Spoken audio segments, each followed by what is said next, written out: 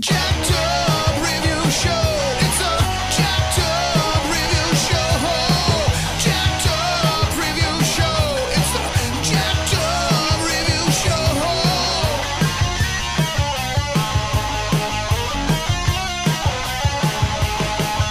Join us as we cover many an insane movie and numerous cult TV phenomenons. Are you ready to get jacked up? Are you with us? Then listen on. Listener discretion is advised. It's a jacked up review show. It's a jacked up review show. Jacked up review show.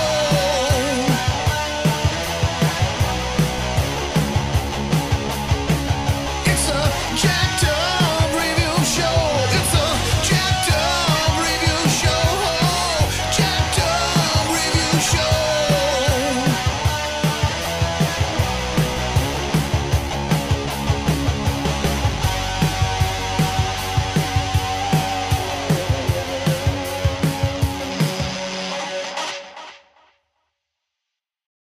So we are here to do another exclusive interview, and this time it is J.R. Bookwalter. How are you, sir? I'm fine, Cam. How are you? Thanks for having me. J.R. Bookwalter. So, everyone, I just know you guys have heard those names. If you haven't heard of Kevin J. Lindemoth or David D. Contal, Fred Ellen Ray, Joe Norski, you've heard Lindemoth. So, You're in the wrong place if you haven't heard of those names. so getting a boost thanks to Sam Raimi on The Dead Next Door. You might also know him for Ozone, Robot Ninja, and Witch House 1 and 2. It's just been a long time VHS era director, producer, and just all around just very cool guy. So Yeah. It's been a good, keeping busy over the years, I guess. yes. I see that you still are just you got your blog and Twitter feed just constantly blowing up. I saw that the movie you produced, Bloodletting, is getting some kind of restoration. Yeah, that's the one project I just finished, was restoring that from the original Camera Masters, and now it's out on Blu-ray, which is, I would have never in a million years thought would have happened, 25 years ago when it was made, but here we are. Yeah, basically the Blu-ray companies have figured out, take away all the video store favorites of some kind and give them a higher def release, and to cash in on it, you add special features and other exclusives. There's a way to personalize it for everyone's liking and conventions. What just going back to that a little bit, just backtracking, which of your movies do you think you just got the most attention for? Well, I mean, The Dead Next Door for sure. I mean, just because it was, the Sam Raimi mystery involvement, and that was my first feature. I made it at a young age. It was shot on Super 8. Bruce Campbell did a couple of voices, and I mean that one by far is, if you don't know, but it's funny because I say that, but then I think at the same time there's different crowds that know me for different things, I guess. And I guess some, like, there's Full Moon fans that know me because I did 2 of the Witch House sequels, and there's the shot on video crowd that knows me from making those movies, and then I guess everybody else would probably know me from Dead Next Door, the zombie fans and the sort of more classic gore movie fans. So I've done, I have my fingers in a little bit of everything, but I'd say Dead Next Door is the one that most people would remember, just because a lot of people of a certain age, saw that artwork with the muzzle on the zombie's face on the video store shelf back in the VHS days. And I hear that from so many people at conventions and things that, oh my gosh, I remember I was a kid and I saw that on the shelf and scared me so much. And it's like, no, that's cool that people remember it. So, well, no, that's so true, because you were at that point embracing what VHS era often was. If you just could not get ticket sales, then you embraced the video store shelf and private festival screenings, and you embraced everything that you could. And You definitely were there in terms of have the poster be as big a star as the movie itself. You know. Well, it's funny because I kind of missed the boat on the drive-in era. By the time I started making movies, that was waning or over, and I really, to a large degree, Dead Next Door was started in 1985, but didn't actually get finished until 1989, and it was another year, 1990, before it ever saw the light of day. And by that point, I think even the home video thing was kind of on the decline. So it's funny that it wound up in so many. It was really a grassroots thing that it was in video stores at all, because it was distributed. The company that originally distributed it was kind of outside of the main, what would be called the mainstream. So just the fact that it got out at all is sort of a miracle, because it was really on that cusp of where the home video business was kind of starting to go in the toilet a little bit too. Yeah. I mean, nothing compared to what it is now, where there are no video stores, of course, but, or very few. But yeah, I mean, I kind of, unlike people like Dave Dakota and Fred Olen Ray, those guys really got to surf on that, market, right? They hit it right at the right time, where there was just nothing but money to be made. By the time I got to it, it was like scraps. There wasn't much left, but I managed to eke out a career over, 35 plus years or whatever anyways, despite that. So yeah, that's a feat. And so it helped that, again, you're just working with all kinds of independent filmmakers, and you're just becoming a star in your own right. Everyone's like, yeah, go to Bookwalter. He knows something. Well, to me, it was kind of like, I had the good fortune of meeting Sam Raimi, and he got behind my first movie. I mean, when I first approached him, I was just trying to be a production assistant on Evil Dead 2. That was my goal. And he was the one that sort of said, looked at some of my short films and said, well, you should be making a feature. Why don't you go make a feature? And I was like, oh, well, I hadn't really thought about that. I've done tons of short films, but, so I think to me, it was just kind of a way to pay it forward. I tried to, I obviously did not have the money and the pull that Sam had, but I was able to at least help people as much as, as possible over the years to get their start as well. So I like to pay it forward, I guess. Right. And they thank you for it, hopefully. Yeah, I think so. So, just out of the various names you worked with, Matthew Jason Walsh, David A. Wagner, Brett Kelly, John Tracy, Neil Marshall Stevens, do you have any particular favorites that just if they were just ring your phone right now, you just would instantly say yes, Well, I mean, they were all such different experiences. Like, I mean, Matthew Jason Walsh comes to mind just because, we're now have this Bloodletting Blu-ray, and he wrote and directed and produced that movie, for my label back in the day. And we had a long history prior to that of, he had written scripts for me and had acted in some stuff. And he kind of got to be a whiz behind the scenes, doing music scores for a lot of the movies and even visual effects and things like that. So he was one of those go-to guys. There was a handful of people at the time. So he would probably stick out, as one of those guys for sure. Dave Wagner, unfortunately, passed away about a year and a half ago, but he was another one of those guys that was always there. When he came to me with the script for Ozone, with the intention of, he wanted to make the movie and wanted me to get involved in helping him. And I read the script on the way out to a convention in Los Angeles, a road trip that I was taking, and fell in love with the script. And I came back and I said, let me make this. I want to make this thing, and we can work on it together. And he actually was, I think, relieved, because it was kind of a monumental thing on his shoulders that he wasn't sure if he could take on, but he got to do it, and live vicariously through me and making the movie. So, I mean, we did many other things together. He shot Bloodletting and worked on the crew of Polymorph, co-produced that movie. So we did a number of things together over the years. But yeah, it's nice to work. I like to work with the same people as much as I possibly can. until they get burned out or you get burned out, I guess, either one. But yeah, it's kind of a neat way to do it. Totally.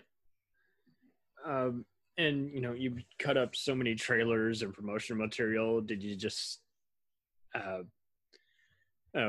were you already doing a lot of that like during college, or were you just?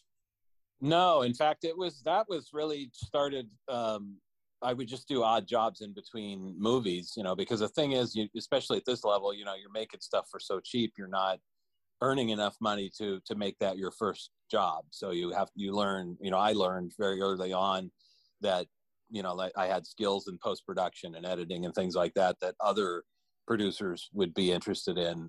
So I was able to sort of parlay that into working, doing work for other people. You're never not editing or helping out or doing second unit directing or well, I mean, writing. The thing is, if you want to survive, you got to stay busy. And I can't.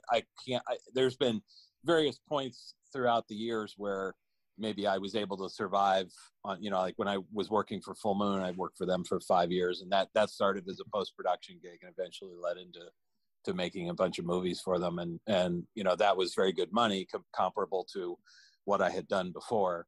But, when there's not money involved or, you're trying to do your own stuff, then you're kind of working for other people just to keep the bills paid and keep the bill collectors away from the door and whatever you have to do. Mm-hmm. And you're still you're still working in the, rather than go and sling pizzas or drive pizzas around or now they, I guess, DoorDash and things like that. But rather than do that, I figured, well, I might as well, stay within the realm of what I'm trying to do. Or I've always tried to do that. I mean, it's not like I've never had a day job here and there as over the years, but thankfully I've, been able to make a living mostly working in the movie stuff. By all means. So when was your first convention? It seems like Oh you've just my been gosh. very active. It actually was probably in the early 90s. And it started because there's a big convention in New Jersey that's still going on called Chiller Theater. The guy who ran that show had another show, which I can't remember the name of, before Chiller Theater. And Dave Dakota had been invited out as a guest. So he decided to come to the show, but they had given him a table, but he didn't want to work the table. So he said, if you want to come out, you can have the table and you can sell our, the tapes that we were doing and stuff like that at the time. So I think that had to have been probably 91 or 92, maybe. I don't know, maybe. Of them. Yeah. So and so that really kind of jump started that. And then I started to figure out, there's these conventions all over the country. And back in the day, Fangoria had one of the biggest, shows, Weekend of Horrors. And you could buy a table and go and throw all your tapes on it. And lo and behold, people would buy them, so that became a sort of conduit to, have more direct contact with the people who instead, the collectors who, instead of just renting, they were actually buying the stuff. And that led into, having a mail order business, and then doing big mass mailings of a little newsletter that I did, and which ultimately sort of snowballed into a full magazine that we were doing, and then it had ads inside the magazine to sell the videos. So, and it's not so different. It's not so different now. Now I've parlayed all of that experience into this Make Flick service that I'm doing, and that's basically, my full-time gig at this point. Is just running that, and it's much the same thing. It's just the only difference is we're mostly selling Blu-rays, and it's not just my stuff. I've involved other filmmakers' labels as well. So very cool.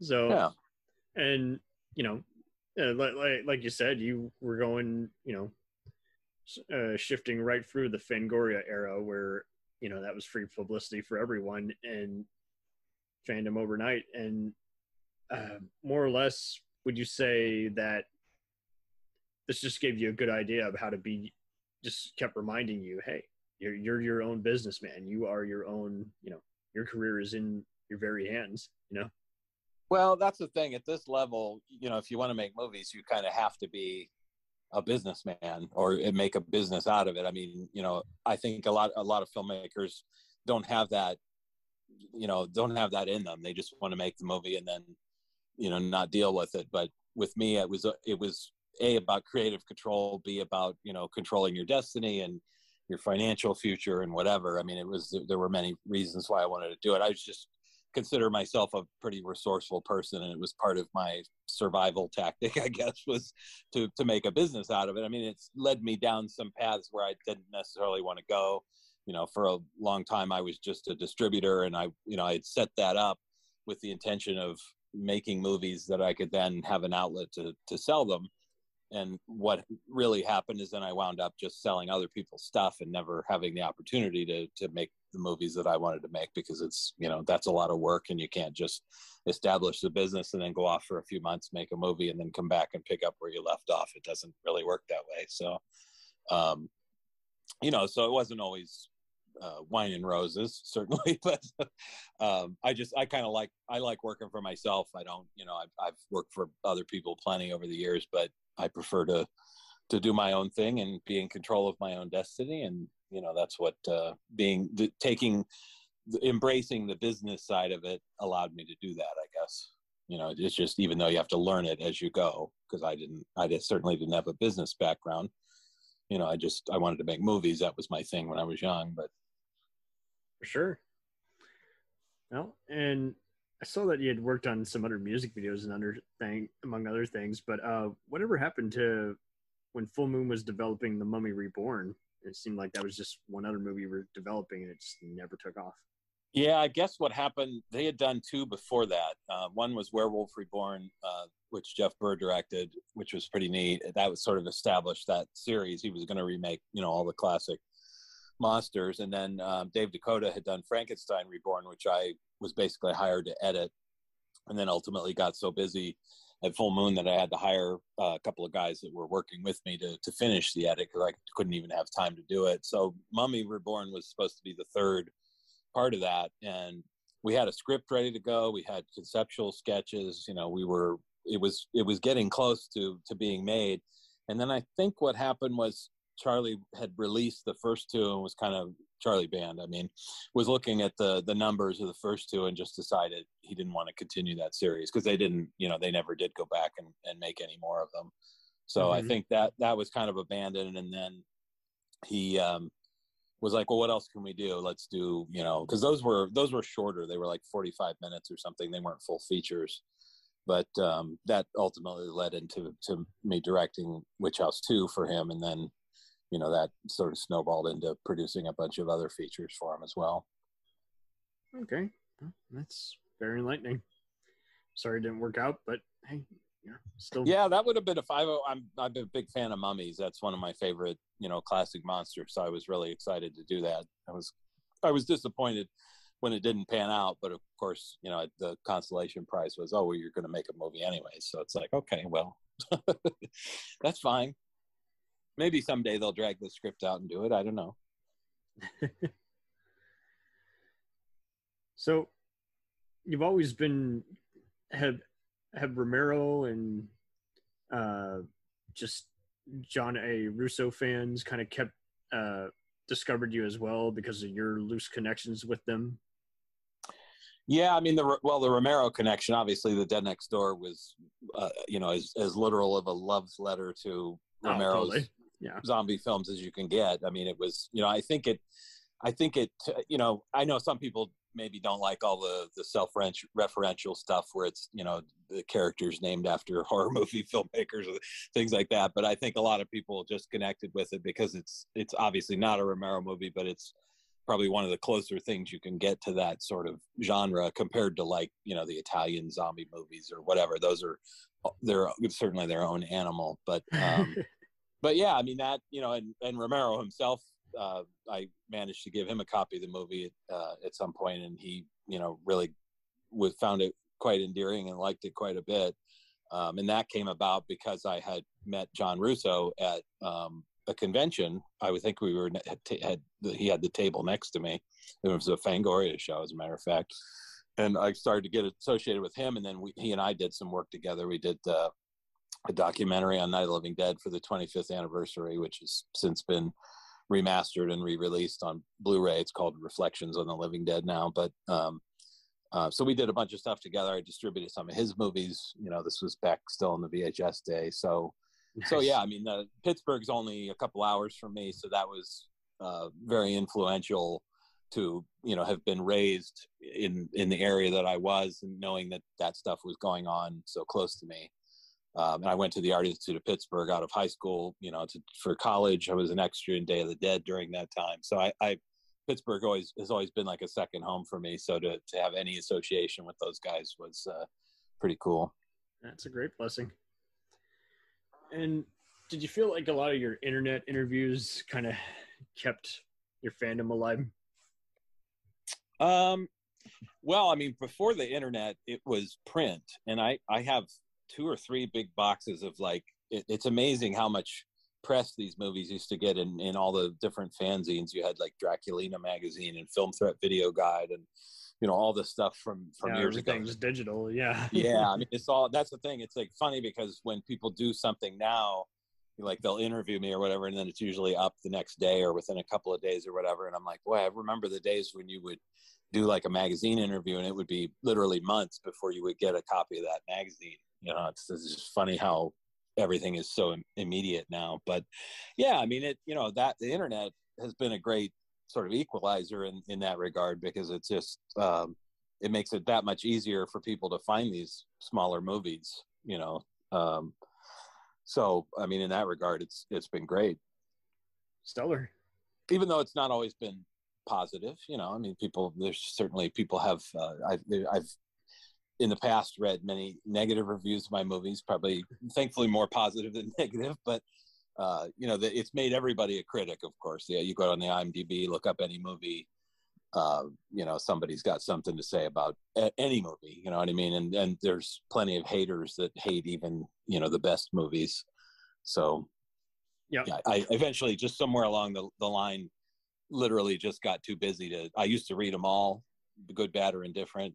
And now I just don't pay any attention to it at all. And it's not because I've built up thick skin over the years. So regardless of even a bad review, I'm just like, I shrug my shoulders, walk away. It's like, what can I do? I did what I did. That's it. But I don't even have time to read most of it anymore, because it's just, there's so much out there, and I'll run across if I run across something or whatever. I have a lot of, ironically, podcasts. There's guys that always talk about my movies on different podcasts and stuff. Yeah, and those are fun to listen to when I can, but I sometimes I forget about them or whatever, and then I stumble across them months later. So it's just, I mean, it's nice that there's so many people talking about this stuff after so many years. Some of these movies are pushing 40 years old at this point, so yeah, it's pretty amazing. Yeah, and I've seen some people refer to Zombie Cop and even Ozone as just fun, underrated indie zombie films. So, I mean, I think most people get it. I mean, it's just, I think the movies are actually treated better now than they were at the time of release. I mean, Ozone maybe is an exception, because Ozone, right out of the gate, people seem to gravitate towards just because it was shot on video, but it was so unique to that, to compared to what everything else that was being made, and it seemed to inspire a lot of other people who were picking up a camcorder it was sort of like pushing everybody to do a little bit better. It's like, yeah, we can make these things look better and feel bigger, and make them more cinematic. It doesn't, just because it's shot on video doesn't mean it has to be like a soap opera. And didn't that get seen in a few theaters, like limited screen? Well, we premiered that movie actually before it was completely finished. I was mostly done, but it premiered at a convention called Zombie Jamboree that was the 25th anniversary of Night of the Living Dead. It was the first time all those people were together. Romero, Russo, Russ Streiner, all those guys. But it was sweet.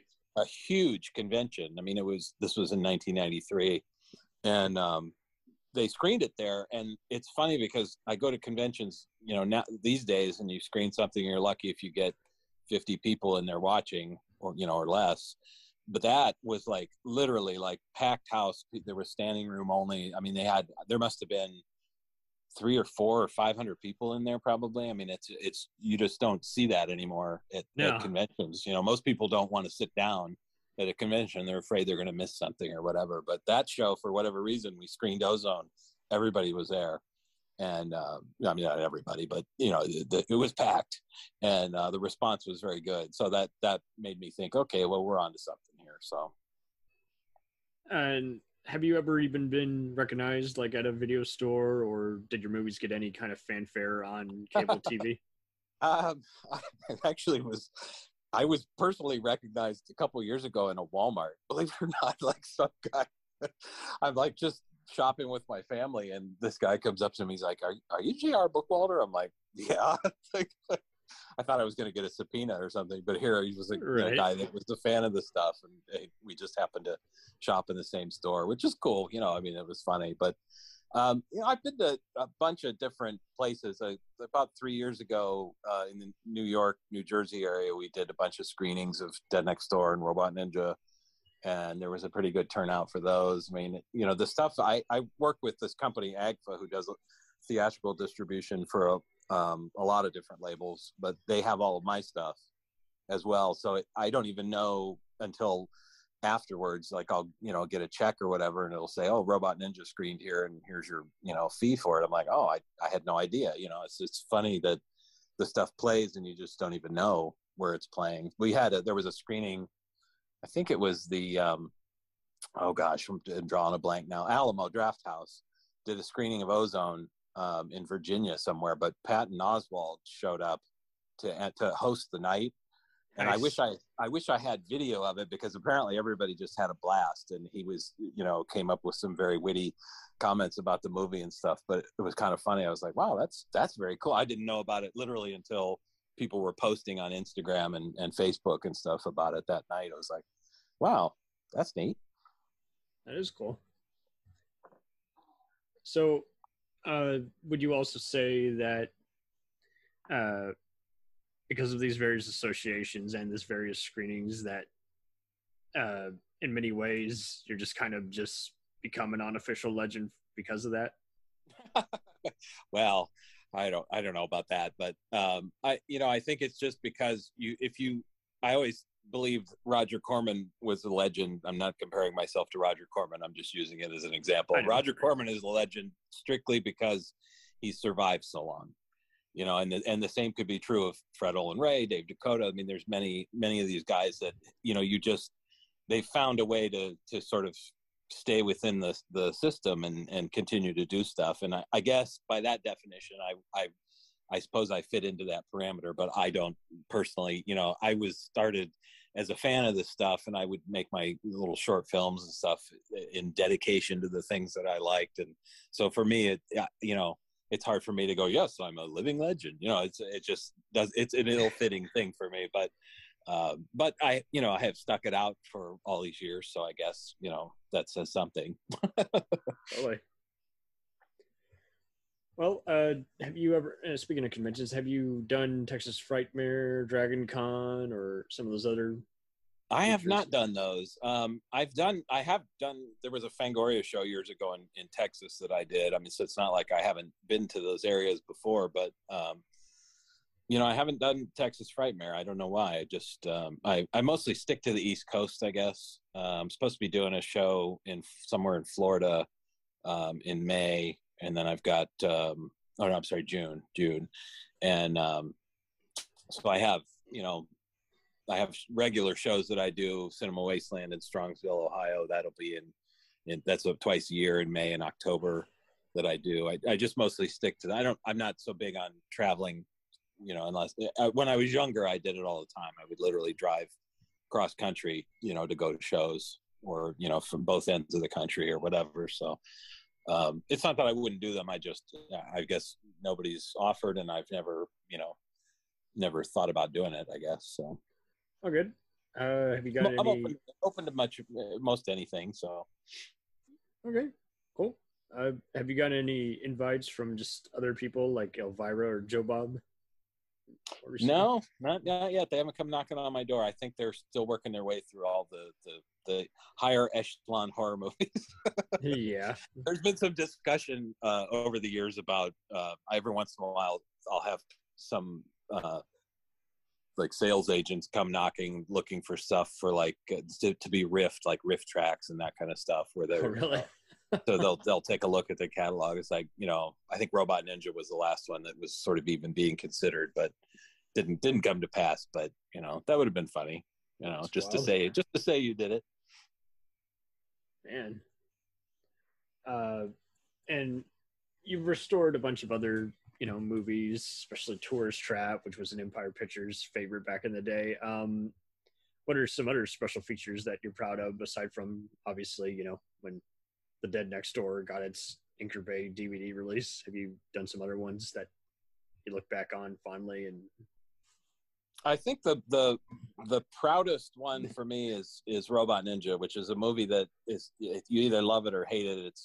It was vilified completely when it first came out in late 1989, and the post-production on it was just completely an abomination. It just was, a lot of it was taken out of my hands and finished out in LA and not done to my liking, I guess, let's say. So I spent a lot of years sort of neglecting that movie and ignoring its existence and mocking it at every turn.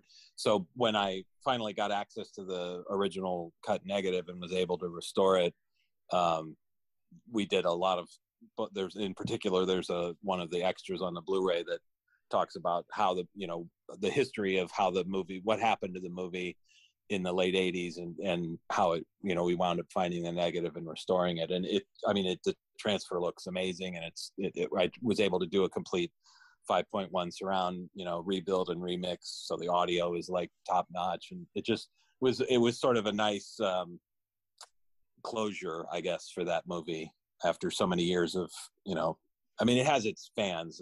There's a group in Germany that loves that movie that have done screenings of it and stuff. And it's not like the movie, is not loved at all. It's just the VHS crowd really goes nuts for that movie for some reason, because they remember, I guess, that box cover, going back to when you first discover it. But being able to restore it back to what I knew it was hoping that it could be, that was very gratifying. So that would be the one I guess I would hold up out of all those restorations. Bro, release the JW cut of yeah exactly. Very cool.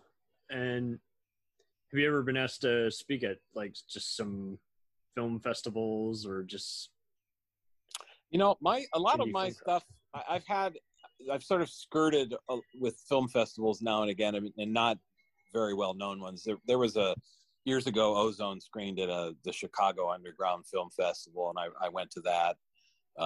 And there was a film festival in Ottawa, Canada that, played Dead Next Door, and, did a little song and dance before that.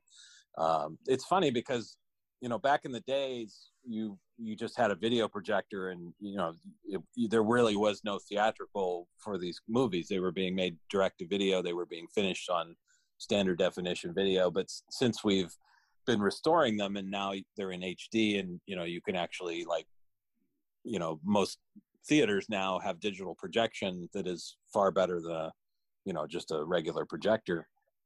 So you can actually like have screenings now, and as a result, over the last 5 or 6 years, I have been going to a lot of different, there's some theaters here in the area that have done it. There's one coming up in Akron, I think in May, that they're doing their whole Friday night. It's a Friday the 13th screening of Dead Next Door, where I'm going to do a Q&A for it. So it's really cool to be able to do that kind of stuff now after, so many years. People still want to come and sit in a theater and see what they can see at home, obscure, on shocking Tubi movies. or whatever. Yeah. So it's neat that people still want to have that theatrical experience, I guess, because, these movies didn't have that opportunity back in the day. So for them, it's, a new experience. Totally. Were any of your films ever shown on Showtime or USA Up All Night?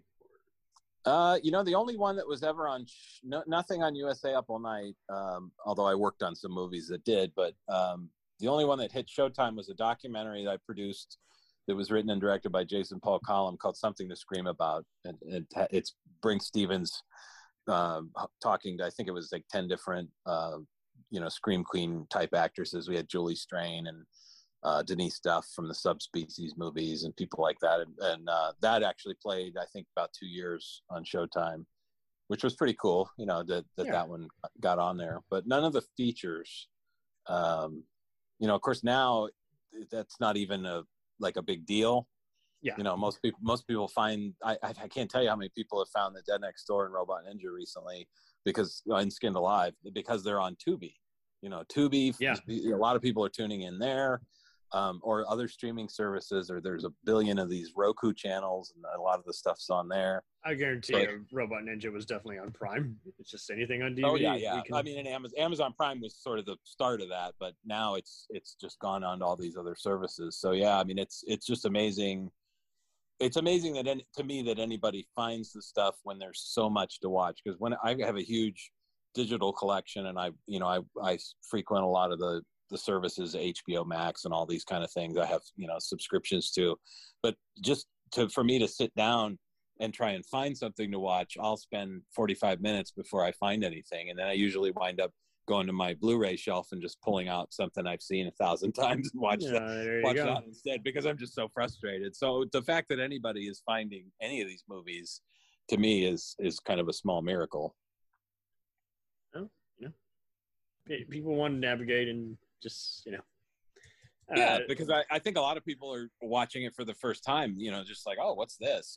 They're just going off that thumbnail art. They're not really getting, back in my day, we had, one sheet posters that were hanging up, and you'd like, oh my gosh, I have to see this. Now it's this little postage stamp size graphic, and that people are, watching it on their phones or their tablets or whatever. So, it's great for discovering the movies. It's created. I mean, the audience for this stuff is bigger now than it ever was in the video store days, even. Yeah, it's a second and in some ways third or fourth coming. And like you say, I mean, I've noticed a surge in people who want to find long lost movies or other just cult hits. And I mean, for all the clickbait sites, there's still plenty of them which are, top 10, independent movies and all this stuff like that. And so there's always going to be some kind of obscure or underseen kind of movie that gets some kind of fan base just because, one person took 5 minutes to read some list that someone had compiled.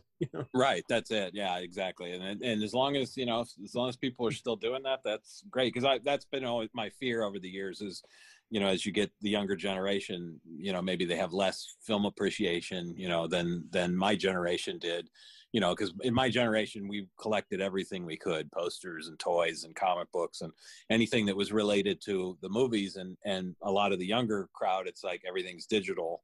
So you don't have that physical contact with anything. But that said, there are those who didn't get to experience that who are experiencing it now. There's VHS collectors, there's Blu-ray collectors, there's, people that love vinyl and, all that kind of stuff. So it's pretty cool that stuff exists now. Totally.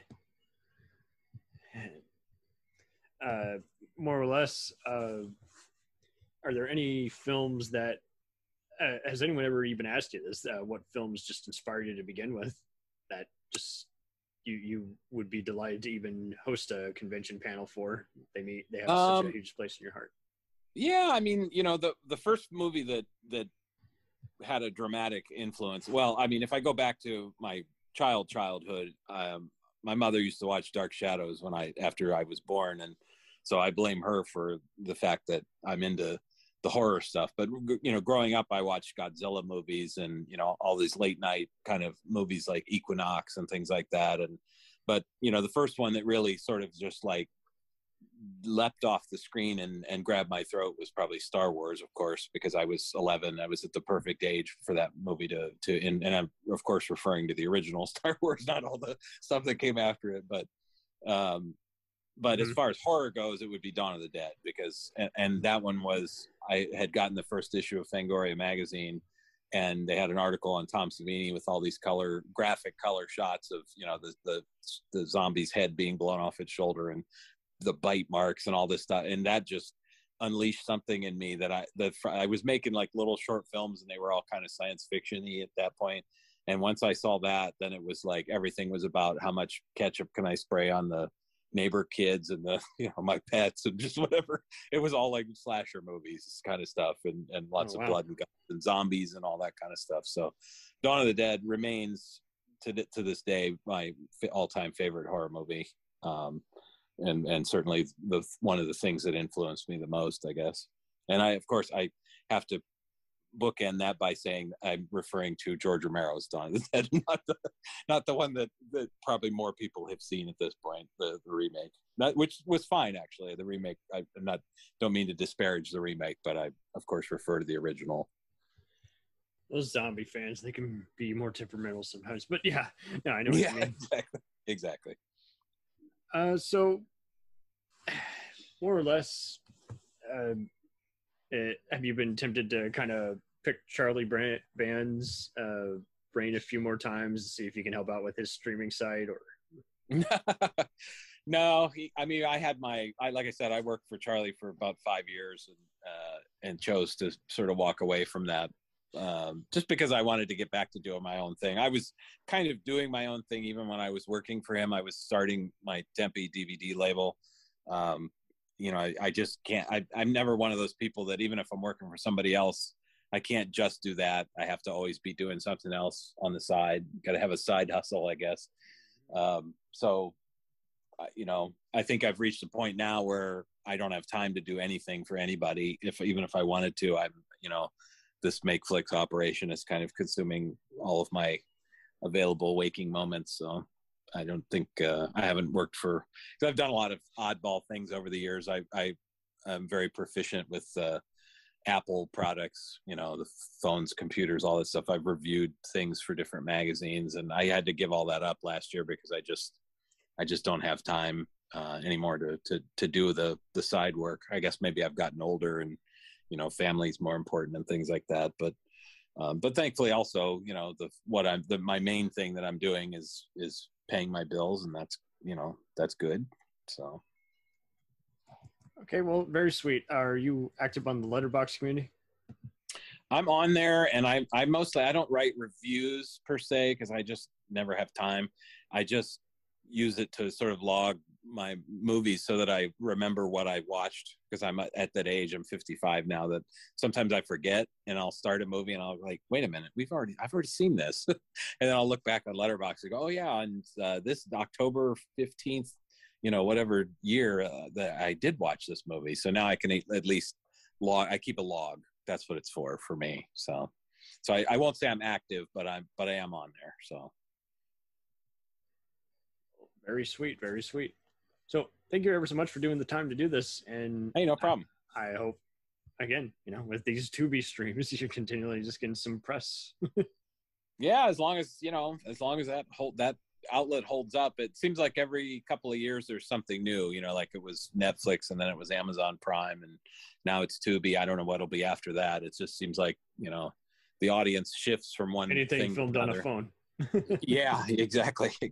So, hopefully we'll be in the right place, to remain, for the stuff to remain out there. And I try to keep it so that nothing goes out of print forever, or, nothing disappears forever, so that the stuff will remain accessible to those who want to see it. Totally. So, alrighty. Well, you be safe out there in post-COVID state, and thanks ever so much for this inspiring talk. No problem. You too, and thanks for having me. We'll return after these messages. Hey, feeling down? Feeling low? Not enough podcasts about movies in your life? Why not try They must be destroyed on sight. the new Podcast Cure-All, sure to get you right with the world and on a path to better living. We have exploitation, we have Italian horror, we have zombies, we have slashers, we have crime films, we have spaghetti westerns, we even have sci-fi and sex comedies. So take a dose of They must be destroyed on sight. as needed, and let the hosts Lee Russell, Daniel Harper, Paul Romali, and the odd guest host Cure What Ails Ya. Warning, may cause atrophy, African consumption, black fever, bone shave, chin cough, colic, cramp colic, dropsy of the brain, elephantitis, grocer's itch, jaundice, mania, miasma, mortification, palsy, Pott's disease, rheumatism, scurvy, St. Anthony's fire, summer complaint, and worm fit in some people. Consult a physician before listening.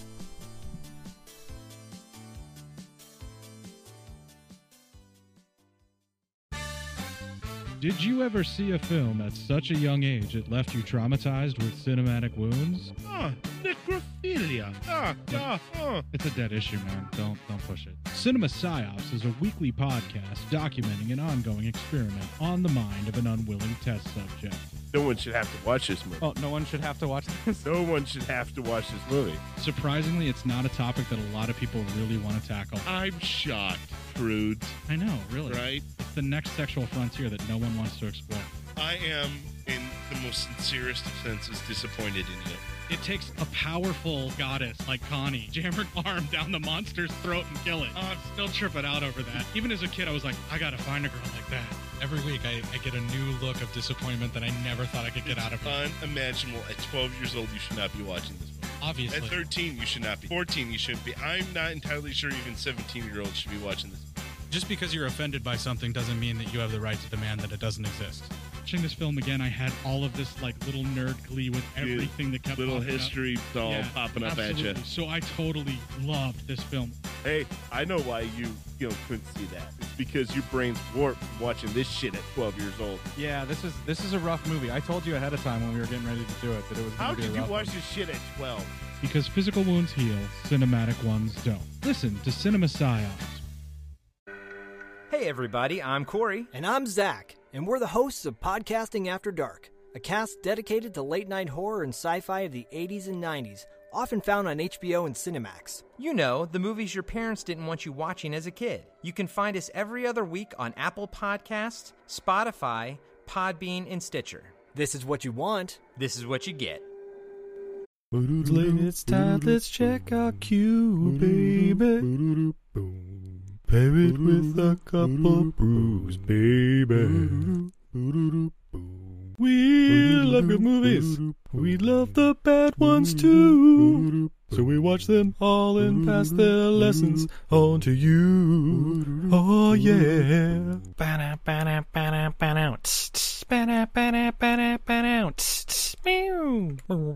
Everything I learned from movies helps to make life a little bit groovy.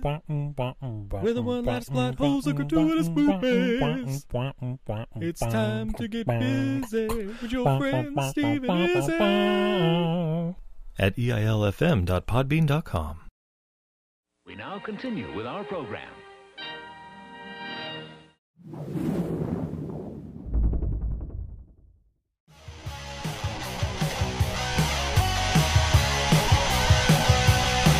Follow us on the web on Facebook, Twitter, and Instagram.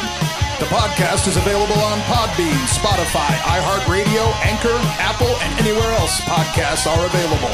Feel free to review our show and leave comments on any of those sites. Thanks a million for listening. It's a jacked up review show. It's a jacked up review show.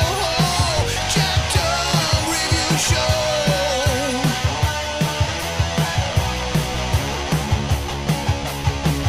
It's a jacked up review show.